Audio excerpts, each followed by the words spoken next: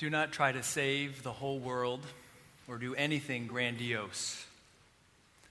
Instead, create a clearing in the dense forest of your life and wait there patiently until the song that is your life falls into your own cupped hands and you recognize and greet it. Only then will you know how to give yourself to this world, so worthy of rescue.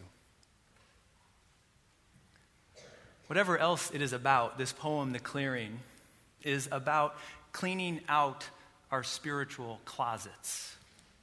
Perhaps it points to that moment when the stack of games we've played on ourselves or on others has fallen on our heads just one too many times. That moment when it's time to take a step back out of the dense forest into a clear space to make an accurate assessment of our discomfort and discontent and disarray, when it's time simply to open our hands and wait patiently until we catch the song of our life, that which is most valuable, and the rest can fall away. Perhaps it sounds easy in this short poem, but we know otherwise, do we not? We know that in the dense forest of our lives, the clock, the ever-present time slipping away, money or lack of money in our bank accounts, the secret addictions, gadgets, the to-do lists, the quizzes and the cat videos on Facebook, Candy Crush. All of those things, time, money, Facebook, they all clamor for our attention, calling us back into the dense forest. And the dense forest, even with its thick underbrush and the branches hitting our face, it's a known quantity, that busyness, that franticness, that running. It's strangely comforting, even when we have this inkling that maybe we should make a clearing and rest in the clearing.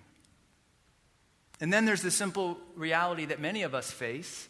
If you're a single parent or parents at all, how in the world do you create a clearing and then rest there when you're changing diapers and shuttling children around and making appointments and making play dates? How in the world?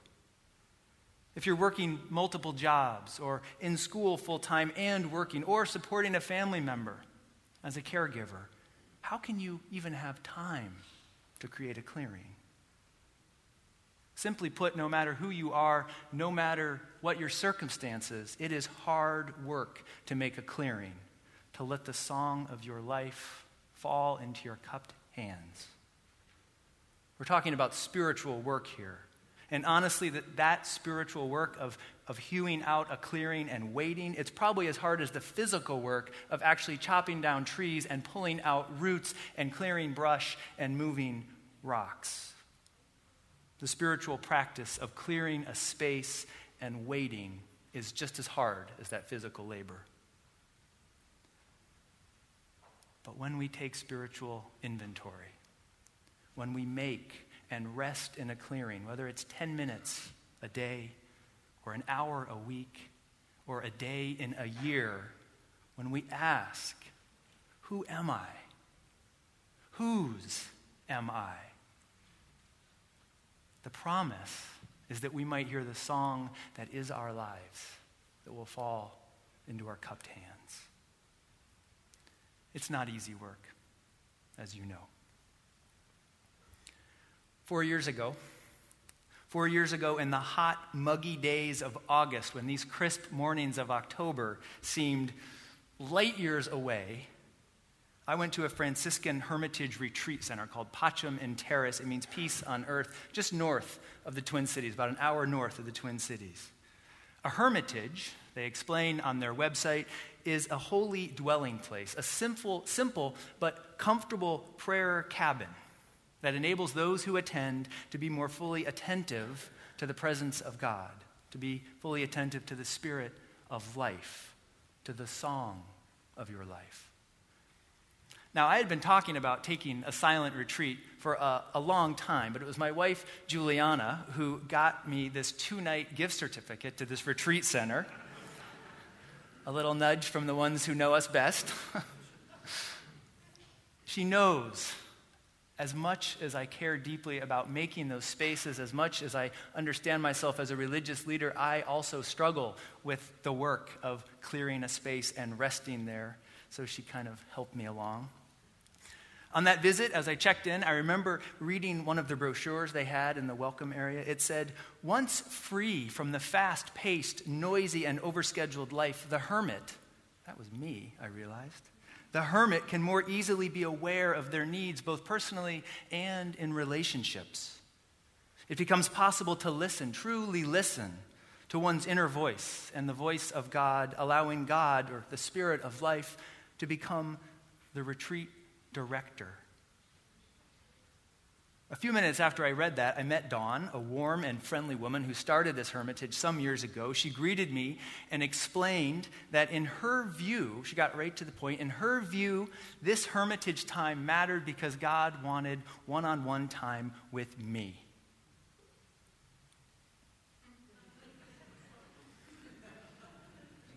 "It's like this," she said, because I had your reaction, like, I kind of want that. I'm not sure. Do I go into imaginative space? How does this?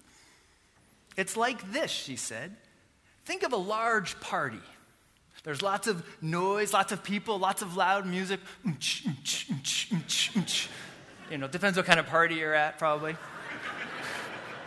But there's a lot of noise and a lot of people and a lot going on and people bumping into each other and talking across the room and, hey, who are you, what?" Like, you can't really figure out how to make a connection. You're just kind of shouting at each other across the space. And so she had this image. She was painting a picture for me. She said, well, imagine that God is right in that space with you, maybe across the room, maybe right next to you, maybe sipping a non-alcoholic beverage, right there. Or maybe this is my thought, maybe it's a hard liquor. Like, being God has got to be hard. I don't think, I'm just playing here with pictures. But there are all of these distractions in this big, big party. And she said, God just longs to take you outside to have some alone time with you.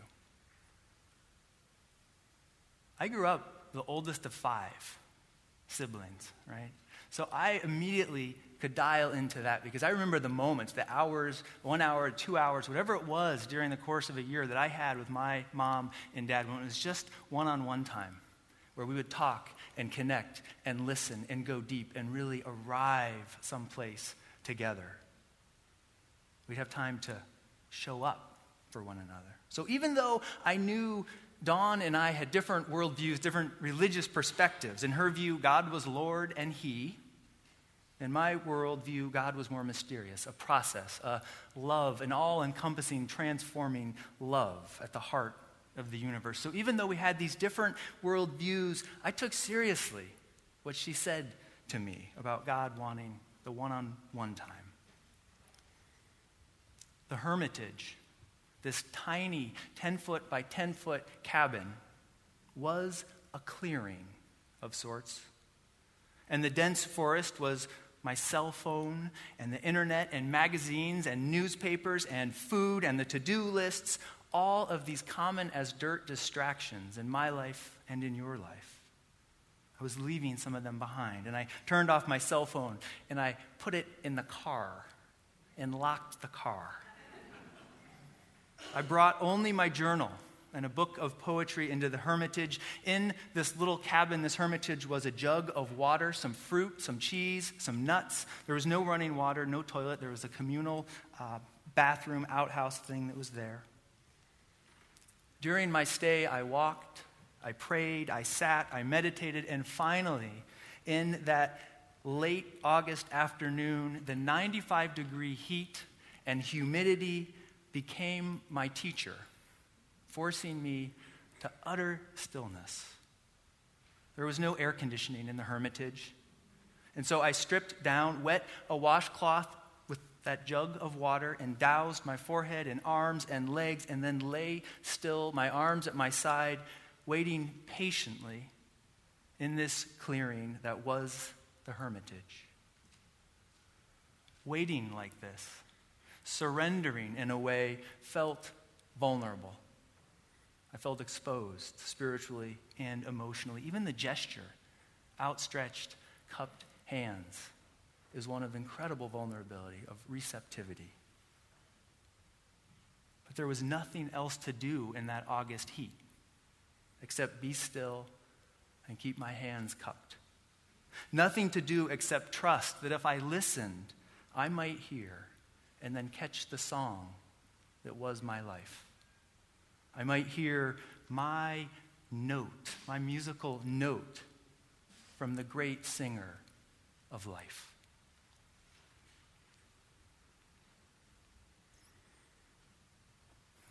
This is holy work, making and being in a clearing. Waiting there patiently, asking, who am I?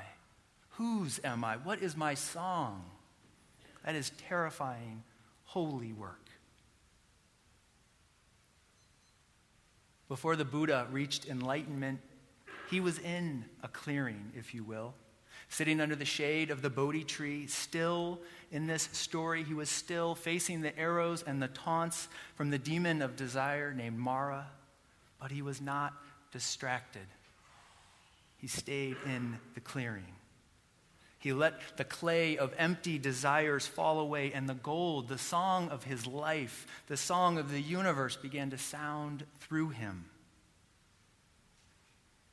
Before Jesus really came into the fullness of his radical ministry, he fasted in the desert for 40 days after his baptism, taunted by the devil. And he too slowly let the clay fall away, the things he did not need, so that the song of his life, the song of the universe, began to sound through him. In these teaching stories, we learn that Buddha and Jesus did the hard work of waiting until the full song of their lives fell into their hands and they recognized and greeted it. And then, and only then, did they know how to give themselves to this world so worthy of rescue, so in need of justice, kindness, love. You all know I'm no Buddha or Jesus. But I can tell you this. After 2 days in the hermitage, 2 days of waiting, of being taunted by the cell phone in my car, couldn't I just check it once? Wasn't there something really important for me on that phone? Taunted by the distractions and failures in my life, by the books. I brought a stack of books thinking at last I'll have a chance to read these books. I've been wanting to read them for years. This will be the time. All of those things taunting me and distracting me, and I let them go. I slowly began to catch the refrain of the song of my life. My life as a minister, a spiritual leader, a father, a partner. And that song is a song of invitation. It's a song of invitation into spiritual practice, even 10 minutes a day, which can be a kind of clearing. Invitation into playfulness, to not take ourselves so darn seriously in this world.